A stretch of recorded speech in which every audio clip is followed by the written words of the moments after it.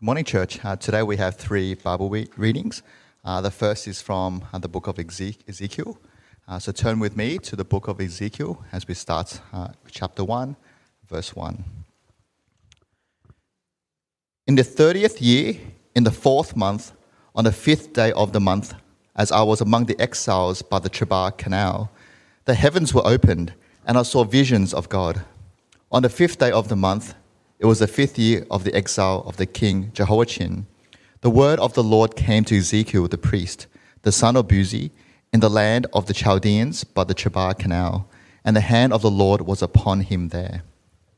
As I looked, behold, a stormy wind came out of the north, and a great cloud with brightness around it, and fire flashing forth continually.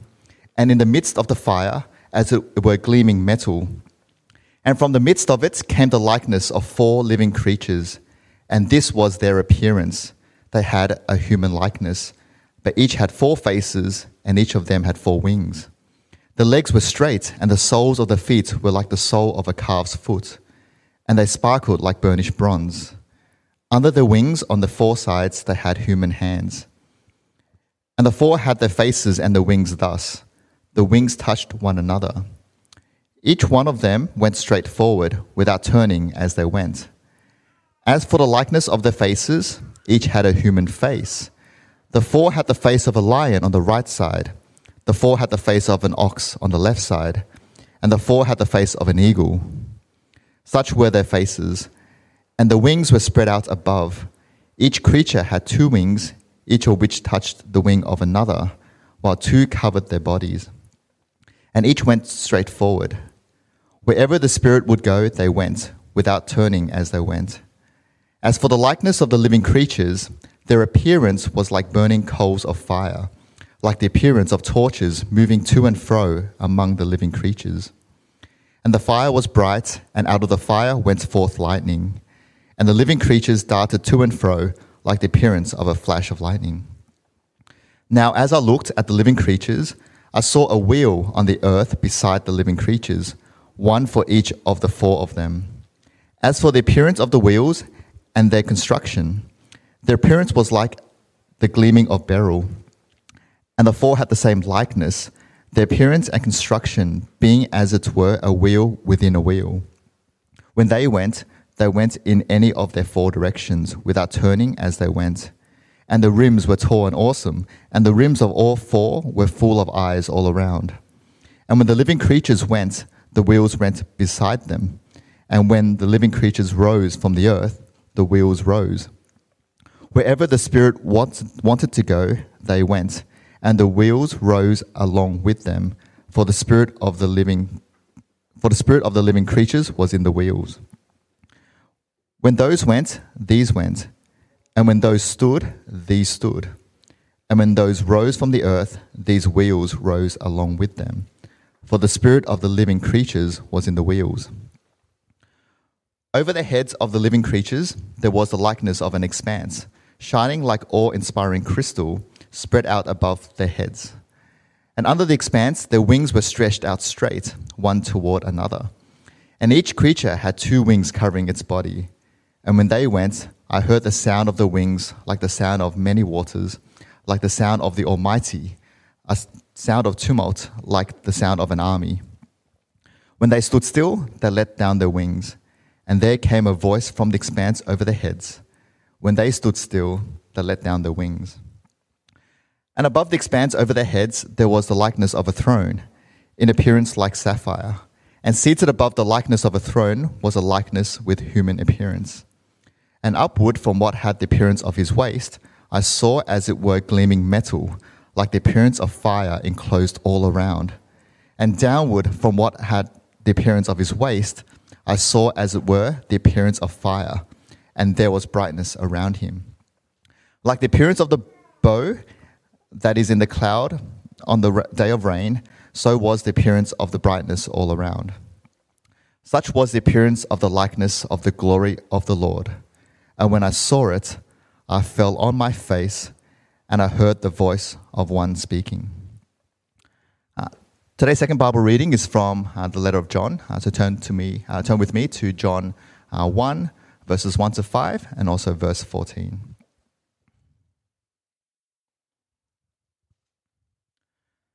Commencing from verse 1. In the beginning was the Word, and the Word was with God, and the Word was God. He was in the beginning with God. All things were made through him, and without him was not anything made that was made. In him was life, and the life was the light of men. The light shines in the darkness, and the darkness has not overcome it. Verse 14. And the Word became flesh and dwelt among us, and we have seen his glory, glory as of the only Son from the Father, full of grace and truth.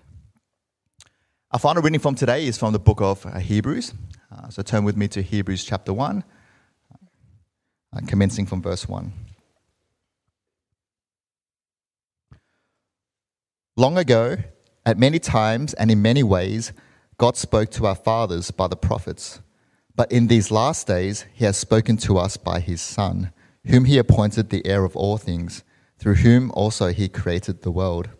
He is the radiance of the glory of God and the exact imprint of his nature, and he upholds the universe by the word of his power. After making purification for sins, he sat down at the right hand of the Majesty on high, having become as much superior to the angels as the name he has inherited is more excellent than theirs. This is the word of God. Thanks for the reading, Alan. It looks like you're ready for war, which is exactly what we're going to be doing as we get into this passage today. Warm welcome to everyone here. SLE Church second service, relaunched for the second week. It's great to see everyone here. We've also got about 20 people, roughly, downstairs. So if you're downstairs, shout out. Okay, can't quite hear you. Okay, got to shout louder. It's great to have everyone back. The first service is slightly smaller. There's probably about 15 availabilities in the first service. It's a great turnout in our second week back. And hopefully we'll get used to meeting together again, and we'll enjoy being able to meet people around us. With the assigned seating, you'll be meeting someone different, hopefully every week. Now, if you are a couple or a family and you'd like to meet other people, I guess the hint there is to sign up at different times. Obviously, if you sign up together with your family members or your husband or wife or your housemates, you'll end up always sitting together. So if you do want to venture out a little bit, maybe think about signing up maybe a few hours apart or a couple of days apart. That will help you to be able to meet some other people. For those of you who are new to SLE Church, well, welcome to you here today. My name is Ben. I'm the senior pastor of the church. I pastor the church along with Steve, who is still officially on leave today, even though he's here with Steph. Do keep praying that the final 12 hours of holidays will be restful, because he'll be worked hard when he comes back tomorrow, and that's going to be... We've had a hard year so far, so do pray that the final few hours will be restful, and hopefully it has been with the kids at school, you guys at home. All right, we've finished a sermon series in our mission, values, and vision, and we are beginning a new sermon series in the book of Ezekiel. I was going to put the end of last week's sermon on vision, how our vision actually is played out in the different activities, and all the activities and events of our church. But I didn't put it in last week's sermon because it's too long. But I did want to speak into why is it that we preach a book like Ezekiel. It's in the Old Testament. It's pretty difficult, as you will see. Remember, our vision is to be a church, right, that is a prayerful, Christ-centered community that proclaims the gospel to unbelievers and grows disciples of Jesus Christ. So let me explain quickly, right, why our sermons, especially a sermon like this, fits into that vision. Firstly, it causes us to be prayerful, because you can't understand the Bible, let alone Ezekiel, without actually asking God for help, right? So it shows us that to go to God's word, we need to ask him to speak to us. It's Christ-centered because we'll show you that Ezekiel, like the rest of the Old Testament, actually points us and prepares us for the gospel of Jesus Christ. Right? Our preaching has to show that it is Christ-centered.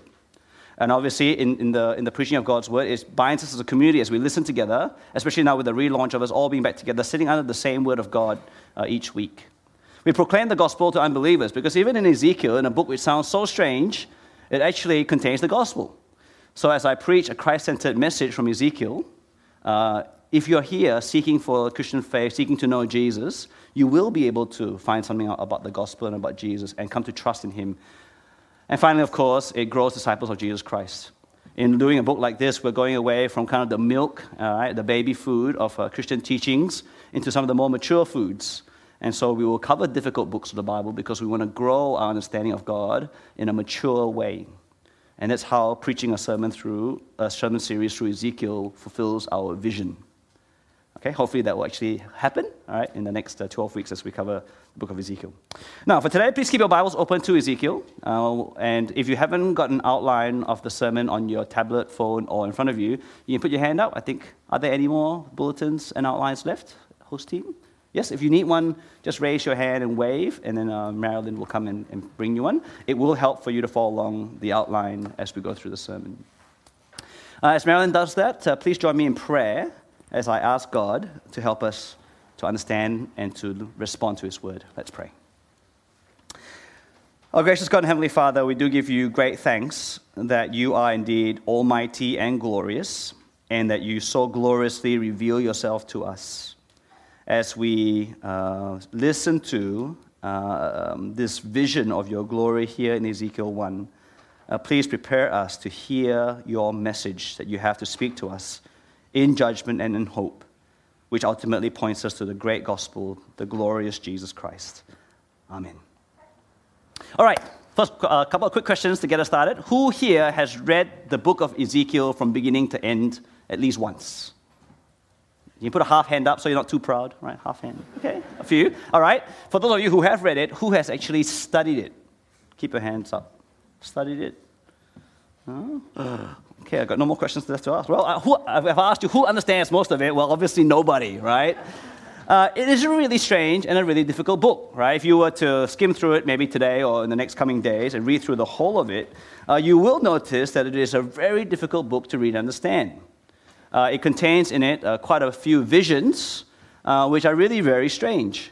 You will see that Ezekiel is told to perform some actions that you kind of go, well, that's weird. Why would God make Ezekiel do those things, and what do they mean? As you read through the book, you'll see that the language and the style and the issues, the analogies that are used, they're all very difficult to kind of read and understand. I think it's probably the most difficult of the prophets, the major and the minor prophets. It's probably the most difficult of the Old Testament books, unless you hate poetry, and then Ecclesiastes is the most difficult, right? So why preach a 12-week sermon series in the book of Ezekiel when it's so hard? Well, first and foremost, I think it's God's word. Maybe not first and foremost, but the first reason is because it is God's word, and it has something to say to us. God has put Ezekiel into the Bible to speak to us a message that we need to hear. The second thing is that if we can understand a hard book, then if we can learn to understand a hard book, then we can more easily read the easier books, isn't it? So there's a benefit in doing the hard yards in the book of Ezekiel. In terms of Ezekiel itself, though, there's a very particular thing that Ezekiel wants to tell us, right? It's a refrain, there's a repetition of a phrase that happens throughout the book of Ezekiel to read it. And the refrain is this, is this, is this. Man, that doesn't work. Where's my technology? Okay.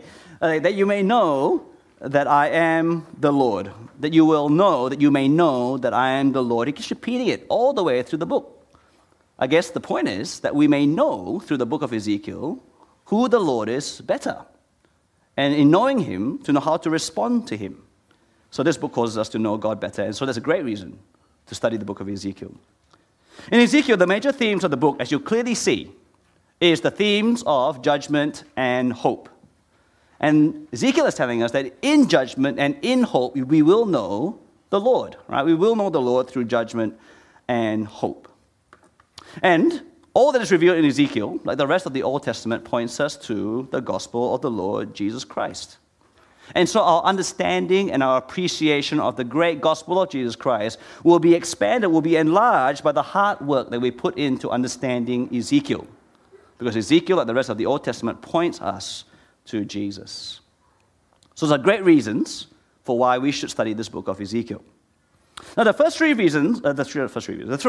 verses of the book of Ezekiel gives us the setting, right, the situation for the book. So let's look through this pretty quickly, right? Firstly, we're told that these are visions, right? The book of Ezekiel contains visions that are given to Ezekiel. We're told that Ezekiel comes from a priestly family, right? He comes from a line of priests, which means that he will be a priest one day. Now, in verse 1 of Ezekiel chapter 1, we are told that the visions began in the 30th year, in the 4th month, on the 5th day, which, if you translate the Jewish calendar to our modern Gregorian calendar, is probably July 31st, right? Coming up in a few days' time will be the anniversary of when Ezekiel first started receiving these visions. 30th year of what isn't told to us, but I think it most likely refers to his year of birth, right? 30th year of his life. Because traditionally, that's when priests began their ministry, right? Strangely enough, Steve and I both began pastoring SLE Church at 30. So we're in good company, we're the right age, we're not too young, no matter what anyone thinks, all right? Okay, so where are we up to? So 30th year of his year, July 31st. In verse 2, we're told that this same date is the 5th year of the exile of King Jehoiachin, right? The 5th year of the exile of King Jehoiachin. Now, we know that the 5th year of the exile to Babylon, because Jehoiachin was exiled to Babylon, was in 593 BC, because the first year of exile was 597 BC, and BC is strange because you've got to go negative, right? So 597 is first year, 593 is the 5th year. So in 593 BC, on July the 31st, that is exactly almost 2,614 years ago, Ezekiel received the visions recorded in this book.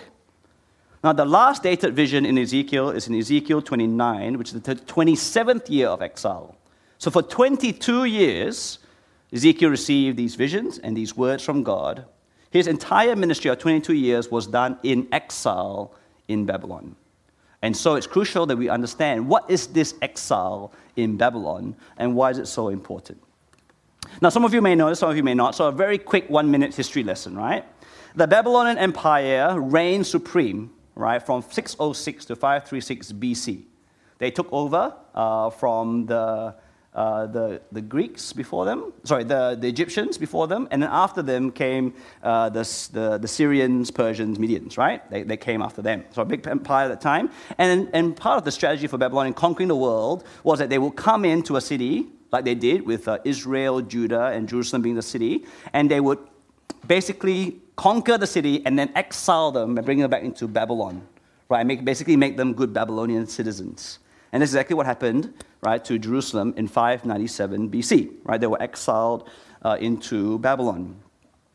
They were stripped out, right, from the promised land that God had gave to his people. Their great nation was no longer a nation because they were a captured nation, and the great blessing that was promised to them was now a curse. The exile to Babylon was really the final big act of judgment in the Old Testament, right? The final big act of judgment after a long series, right, of minor judgments, right, relatively minor judgments, to a people who continued to be stubbornly rebellious and sinful. Right? God gave them chance after chance after chance. He showed them love and compassion. He gave them instruction and warnings. He allowed them to suffer more minor judgments along the way. He even made Israel, the northern nation, go into exile by the Assyrians, but still Judah, Jerusalem, the Jews, they did not respond, and finally they were exiled to Babylon. But you wonder whether the people of God, the people of Judah, actually really understood what happened to them.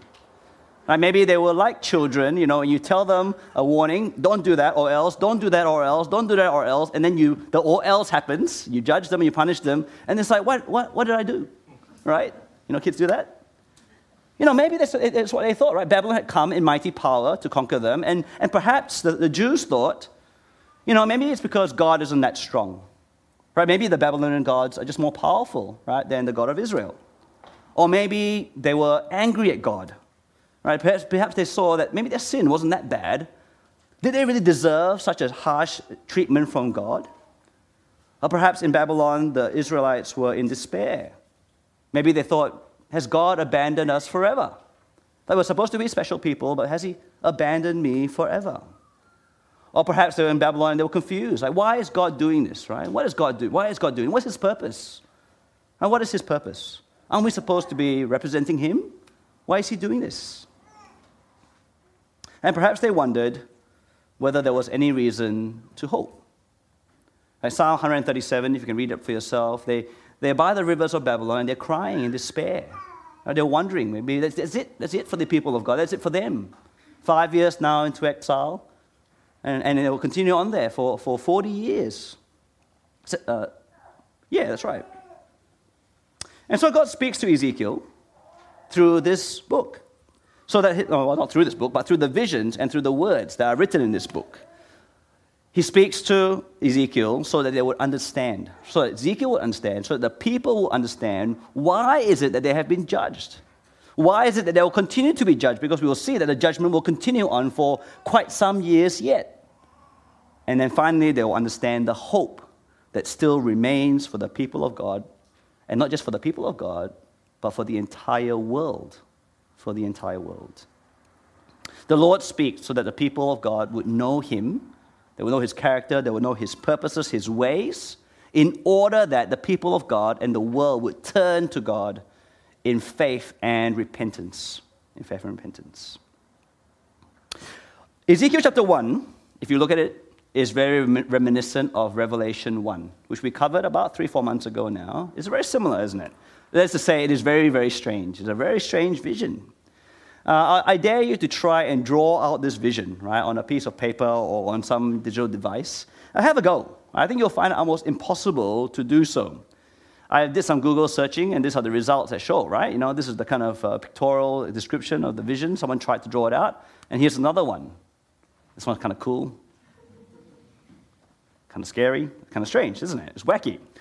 Right? Ezekiel writes up the vision, and it sounds like a child trying to tell a story. You know, it's always got this full of light. It was like, you know, it's like, kind of like, you know, sort of like, it's kind of like that, right? And then they don't say much, it's just a lot of this light kind of way. Ezekiel's struggling to properly describe this vision because it is just so indescribable, so magnificent, so glorious, so otherworldly. The vision is a vision of God's indescribable glory. But we get enough of understanding to see that the vision is of the glorious God not staying still, but being active. Right? He's furiously active, and He's powerfully present. And as we look into some of the detail, we'll see that it's also very ominous. It's an ominous vision with a ray of hope. It is dark with a burst of light. We'll see that in a moment. It's a vision that prepares Ezekiel and prepares us to listen up, to listen to the words of the Lord that He's about to speak from chapter 2, verse 1 onwards. Okay, let's get into it, right? Point 2, the vision of God's glory.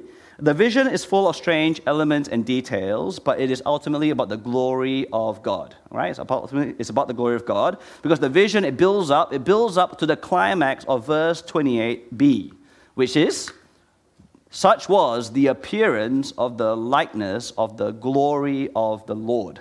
Right? All the details, right, and all the imagery from verses 4 to 28a is preparing us for the big reveal, right, of God in His glory.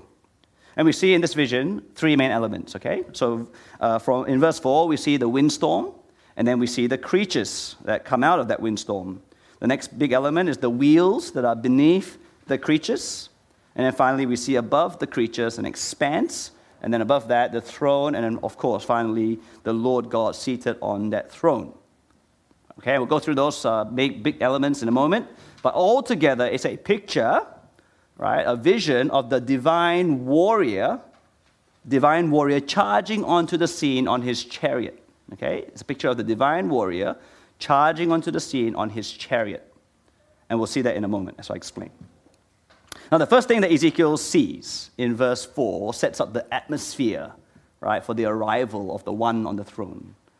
Back in the 80s and 90s, when dry ice was all the rage, right, it was used at every wedding, wasn't it? If you guys have been to an 80s or 90s wedding, they will put the dry ice on, and then you get this billowing, cloud-like effect. So the bride comes in as if she was walking on clouds, right? So it's a preparation, an atmospheric preparation for the arrival of the bride. But here we have something even more dramatic, an even greater atmosphere, right? The stormy wind, a great cloud, flashes of fire. Now, if you know your Old Testament, and if you know Revelation 1, then you'll know that these are cosmic signs that indicate, that signal the divine presence, the divine coming. We see this at Mount Sinai, right? Top of Mount Sinai. We see in Revelation 1 in the vision there. But then we put this kind of vision of the divine presence along with the picture of a chariot that we'll see in the next few verses, is actually a picture of a divine warrior that is shown to us in Psalm 18. So I'm going to read a bit of Psalm 18 out to you. He, the Lord, bowed the heavens and came down. Thick darkness was under his feet. He rode on a cherub and flew. He came swiftly on the wings of the wind. He made darkness his covering, his canopy around him, thick clouds dark with water. Out of the brightness before him, hailstones and coals of fire broke through his clouds. The Lord also thundered in the heavens, and the Most High uttered his voice, hailstones and coals of fire. And he sent out his arrows and scattered them. He flashed forth lightnings and routed them. Right? It's a picture of a divine warrior coming with the wind and the clouds, the fire, riding his chariot of cherubs, charging in. That's the vision that we see. The question is, what is he charging in to do? What does a warrior come to do? Is he coming to rescue? Or is he coming to judge and to destroy? What kind of warrior will he be? Now, if you notice carefully in verse 4, he charges in from the north, doesn't he? You remember what happened in the north before for the people of God? It was the Babylonians that came in from the north to conquer them. And in fact, we're told in prophecies in Isaiah and other places, behind the Babylonian is God, the Lord God, who is using the Babylonians as a tool of judgment. It's an ominous sign that this chariot is blowing in, charging in from the north. It's an ominous sign. Now, in the midst of this windstorm, then Ezekiel sees the four creatures who act as kind of throne barriers of the divine warrior, right? They're like throne barriers. Now, it'd be very easy to get confused and to get kind of too caught up with all of the detail that we see in verses 5 to 14. So let me just point out a few details, hopefully enough for us to appreciate what's going on here. Now, first thing that's really clear is that each creature has four faces. Right? They have four faces. Each of the four creatures have four faces, which represents kind of all of the created beings. Why? Because we've got the humans, human face representing all human beings. We've got the lion face, which represents all the wild beasts. We've got the ox face, representing all the herd animals. And then we've got the eagle, representing all the sky animals. So if you're here for the Revelation 1, exactly the same kind of faces that expresses the same kind of totality of creation, or at least created animals. Right? So the symbol of four, if you remember, is very symbolic in prophetic language. Four corners of the world, four winds, four creatures. It's describing, right, everything that is in the earth. So here we have four creatures with four faces representing all the creatures of the earth. But the big emphasis of these creatures is their movement, right? Their psychedelic movement. Notice firstly how they've both got legs and they've got wings. Right? They both run and they fly. We're told that in verse 6 and 7, right? Legs and wings. And then in verses 9 and 12, we are told that the wings are driving them straight forward without turning. It's like they're on a mission, on a warpath. And then we get to verse 13 and 14, and it's just this blur, right? It's this blur of fiery and furious movement, right? Like burning coals of fire, like the appearance of torches moving to and fro among the living creatures. And the fire was bright, and out of the fire went forth lightning, and the living creatures darted to and fro, like the appearance of a flash of lightning. They're like hyperactive kids. Right? Can't stop moving. Right? They're like too much caffeine, after the 15th cup of coffee. Right? They're just all over the place. Now, this theme of movement continues as the vision zooms in on the wheels. Now, we'll get to the wheels of verse 15 to 21. Now, as I looked at the living creatures, verse 15, I saw a wheel on the earth beside the living creatures, one for each of the four of them. Now, this is where I find it really hard to picture it, right? You've got these four creatures. They are flying in with the wind and the clouds. And right next to them is a wheel that touches the earth. That is on the earth. It's flying, but the wheels are on the earth. What's going on? It must be some massive wheel. And indeed it is, right? Verse 18 tells us that the rims of these wheels are tall and awesome.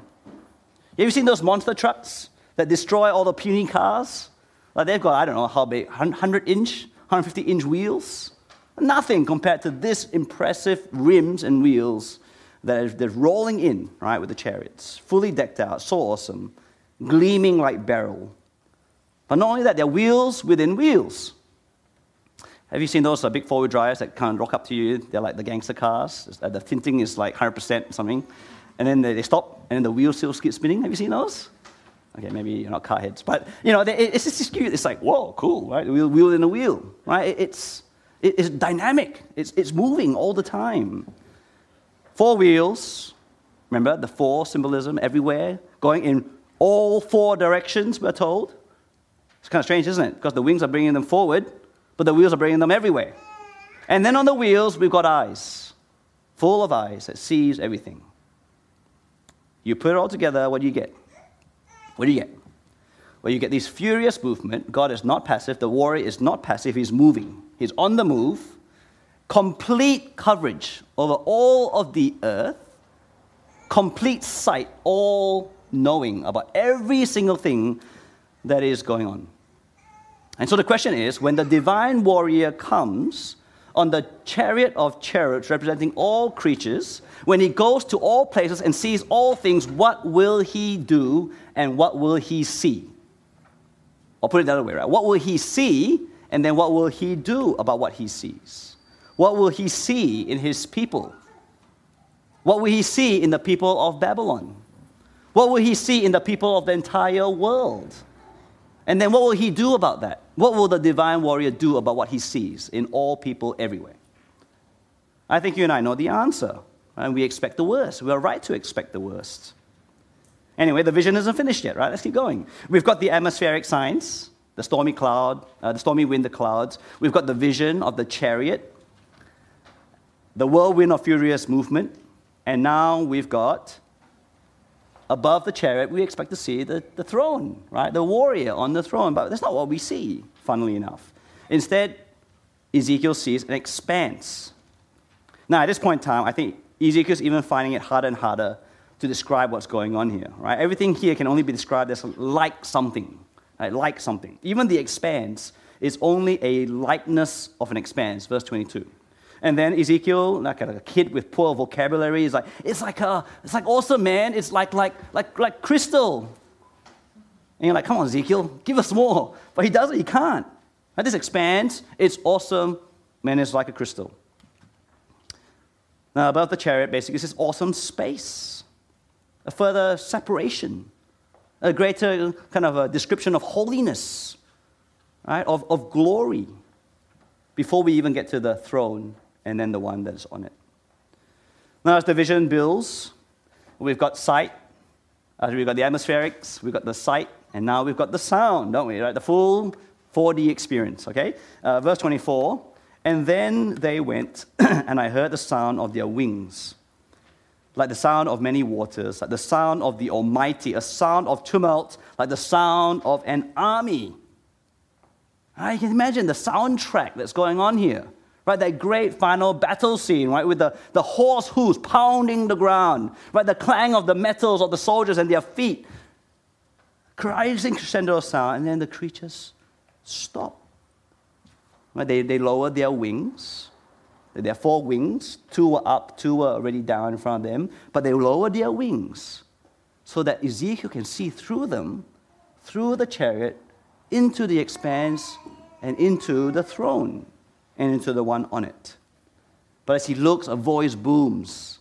And so now he's also straining to understand the message that is being shouted out from on high. Ezekiel finally does get to see the throne after all of this setup, all of this preparation. He sees the throne. And once again, it's not a throne, it's just a likeness of a throne. And the one who's seated on this one who is on the likeness of a throne is the one who is the likeness of a human. But it's no human that Ezekiel has ever seen before. The upper body is a gleaming metal of fire, on fire. The lower body is like fire itself, brilliantly bright, gloriously glowing. It's basically, he's like fire, right? Different kinds of fire, struggling to describe how brilliant it is. And then surrounding this one that's on the throne, the light that shone like the rainbow. Now, I'm not sure if you think about rainbows shining. Usually when we see rainbows, they're usually quite dim, right? They're very pretty, but they're very faint, aren't they? But here is the brightest rainbow you've ever seen. It's glowing. It's positively glowing as a rainbow. And then finally, after a long and strange, but strangely glorious series of visionary scenes, we get to the climax, isn't it? The grand reveal of verse 28b. Such was the appearance of the likeness of the glory of God. Like so dramatic, yet it's only but an appearance of the likeness of the glory of God. If you were to see the full, if Ezekiel were to see the full glory of God, he'd just die, right? You can't cope with that. It's just a likeness. So what's the point? What's the point of this vision? Now, I try to make a big deal. I'll try to explain it in a way that really captures our imagination. But what is the point of this vision? Well, firstly and most clearly, I think, the point of the vision is to show us the glory of God. Doesn't it? It's to show us that God isn't passive, but unceasingly active. He is not absent, but he is present. Can you imagine why that is such an important thing for Ezekiel in exile to see? Why Israel in exile to see? Important why we here today in the 21st century need to see. God is not still. Right? He's active, furiously active in every place of the world.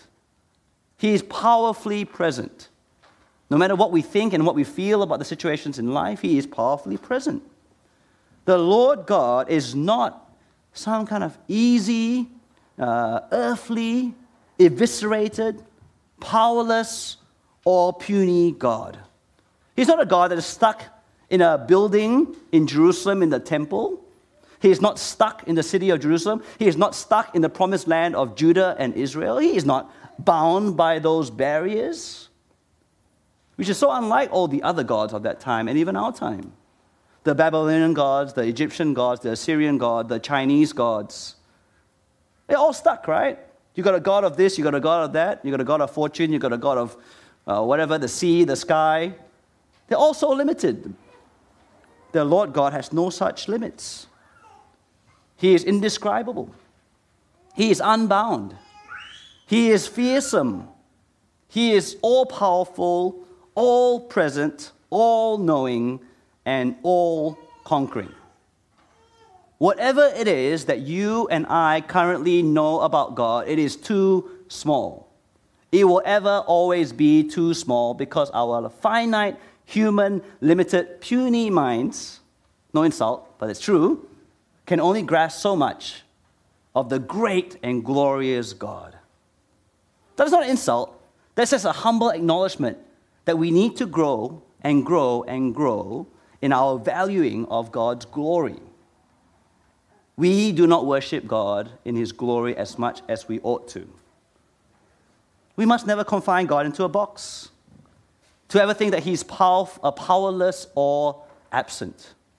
I know there are times in life when we can feel that way about ourselves and our situation, or about the situation of our family and friends or the world around us. We must never think that he does not know every single moment and every single thing that happens in this world.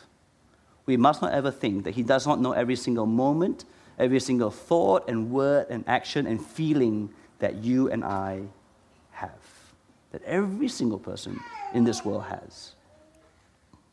Now, I'm not sure about you, but I find this the most comforting as well as the most confronting thing I've ever heard. To know that God is like this is most comforting as well as most confronting.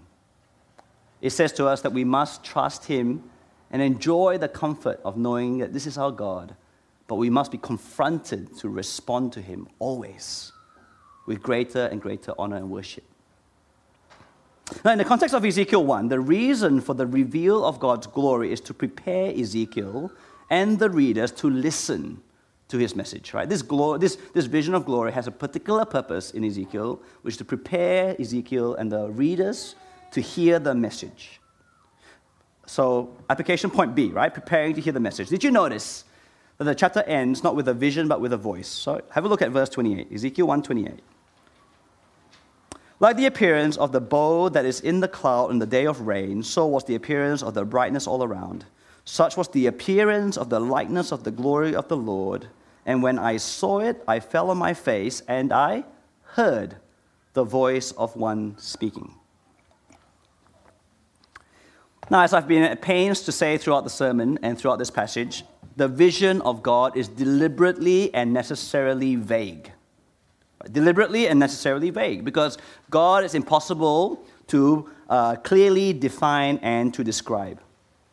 Now, the glorious but vague vision is there to prepare us for something far more important. God wants us to do something far more important than to see Him. And what is far more important than to see Him is to listen to Him, right? To listen to God. The vague vision prepared Ezekiel for the clear word that is about to come. And so Ezekiel fell on his face, and he heard the voice of the one speaking. And then from chapter 2, verse 1, he will listen, because God will speak. And then he will continue to listen, and because God will continue to speak. And then once in a while, there will be another vision that will be dropped down in order to prepare him to listen more to what God will say. Right? God gives visual representations, yes, but in vague ways, enough only for us to be prepared to hear what he has to say. Now, we have to be very clear about this, that God very clearly tells us that visual representations of him are never adequate, which is why the visions always have this likeness of, an appearance of, is kind of like, sort of like, because it's deliberately vague. Right? The second commandment, right? Do not make an idol that represents God. It's not just do not make an idol to worship other gods, but do not make an idol to represent the true God of Israel, the true Lord God of heaven and earth, but you can't. Okay? Instead, God makes it clear that we are to listen to his words. Listen to what Hebrews 1 says. Long ago, at many times and in many ways, God spoke to our fathers by the prophets. But in these last days, he has spoken to us by his Son. Why? Well, John 1 tells us, isn't it? Because in the beginning was the Word, and the Word was with God, and the Word was God. And the Word became flesh and dwelt among us, and we have seen his glory. Glory as of the only Son from the Father, full of grace and truth. How does God reveal his glory in full? In the Son, in Jesus, who is the Word of God become flesh. Now, seeing God's glory was vital for Ezekiel to receive the Word of God. Right? It prepared him as he saw the glorious vision of God, right, to take with utmost seriously the words that God was about to give to Ezekiel to speak. That he would completely receive the word and then completely respond with faith and obedience to what God said. Now, in the same way, we must grow in our evaluation of our Lord Jesus Christ, who shows us the full glory of God. As we really see the greatness and the glory of Jesus, then we will take seriously, with utmost seriousness, the word that he speaks to us, so that we would respond with faith and with obedience. And so the question then is, how glorious is Jesus to you? How glorious is Jesus to you? I'm not sure when you think of the word Jesus, or when you think of the person Jesus, what comes to mind? Maybe you are a visual person and you think a baby, right? You know, in Mary's arms, right? A very popular and common Catholic picture of Jesus. Or maybe you think of it as Jesus on a cross, right? The great symbol, in a way, of Christianity. But did you notice that in the Christian churches that Jesus is never on the cross? The cross is empty. Or maybe you think of Jesus as a Middle Eastern man walking around, 2,000 years ago, probably around his 30s, a nondescript kind of Jewish man. What is your picture of Jesus? The issue is that we shouldn't picture him. It's not in those ways. These are all true things about Jesus, but the glory of Jesus is seen in what he came to do, right? His life, his death, his resurrection, his ascension. The way that he showed the character, the nature of God. He came to show the purposes of God. He came to show what it means for him to be God and to be King and to be Christ. That is the glory of Jesus. How much time do we spend trying to shape our minds and hearts towards appreciating more and more how glorious Jesus really is. Because we don't view Jesus more and more highly, more and more greatly, more and more gloriously, then we won't really want to respond to him in faith and in obedience. Something for us to keep working on, isn't it? Now, finally, I want to touch on the picture of judgment and hope that is seen in this opening vision. Right? The final point, knowing the Lord in judgment and hope. Now, we see that this vision shows God coming in as the divine warrior, right? As king and warrior, he comes to execute judgment. And as we'll see, he comes to do so for very good and very clear reasons why he will judge in the way that he judges. God's people back then needed to know and understand the Lord's judgment. Maybe they had their doubts as to why this was happening to them. Maybe they thought they were just being caught up, in just being bad luck, being born in the wrong place at the wrong time, in the time of the rise of the Babylonian Empire, being caught up in geopolitical, military machinations, right? Just bad luck. No, God makes it very clear, judgment comes from me. You need to understand this, Israel. You need to understand so that you can respond, so that you will fall down before him like Ezekiel did, and to beg for mercy, and to believe again, and to repent. Now, I think in the same way, we need to understand judgment for the same reasons. Right? We need to understand why God judges and what we're meant to learn about God as he does so. Now, can I say to you, this sermon series is 12 sermons long. Today is the number 1, chapter 1. And then for the next 8 weeks, from chapter 2 to chapter 33, it'll be all about judgment. I say you know in advance, okay? Judgment on Judah, Jerusalem, Israel, Babylon, Egypt, Assyria, and then some other nations, right? 8 weeks of judgment. Don't stay home. Come, okay? It's going to be a bit dark. Right? It's going to be a bit stressful. We'll tell a few jokes just to lighten up the mood. Steve will tell the jokes. I'm not really the joke teller. But I'm not going to apologize for that, right? We really need to go into the yuckiness, into the darkness of judgment, for us then to be able to come out and see the hope, right, that will be gloriously displayed in chapter 34 onwards. The last 3 sermons is on hope. And then you know, okay, get ready. It's crucial that we understand judgment, so that we know the Lord, and so that we can be prepared to see hope. And this is where this vision really ends, isn't it? It's not about judgment at the end of this vision. It's a ray of hope. Not a ray of hope. It's like a blast of hope. Because surrounding the one with the likeness of a human, the one on the throne, God, the divine warrior, is this bursting forth of a rainbow. Now, everyone here, I hope, knows where the rainbow comes from. It comes from Genesis, after the great flood, where the world was so wicked that God decides to wipe out the whole world with the great flood, except for Noah and his family. And after the flood has subsided, the rainbow came, right, as a symbol of great hope, a promise of hope and salvation. And this is how the vision ends. A great ray, a great shining of glorious hope. So stick with us to the end. Don't just take the next 8 weeks off and just come back for the hope bit. Right? We need to see the judgment. We need to understand it so we will see why we have to run to the glory of the hope in the gospel of Jesus Christ. Let me pray.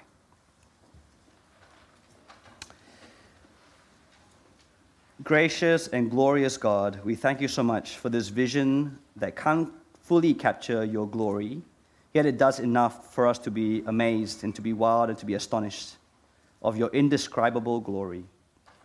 We thank you that Ezekiel tried.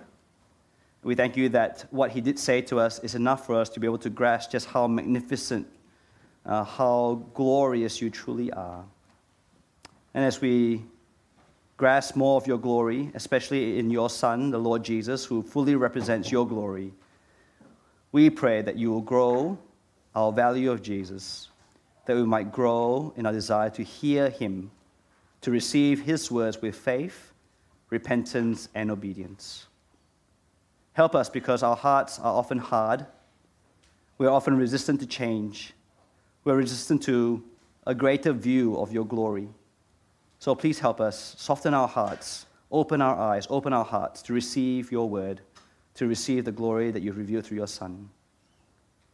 We pray also, Father, as we work through 33 difficult chapters that focuses on judgment, we pray that you'll help us to see the darkness and the yuckiness, the despair, the destruction of judgment, that we may truly understand and appreciate more and more the great hope, the glorious hope that we have in the gospel of Jesus. All this we pray in his name.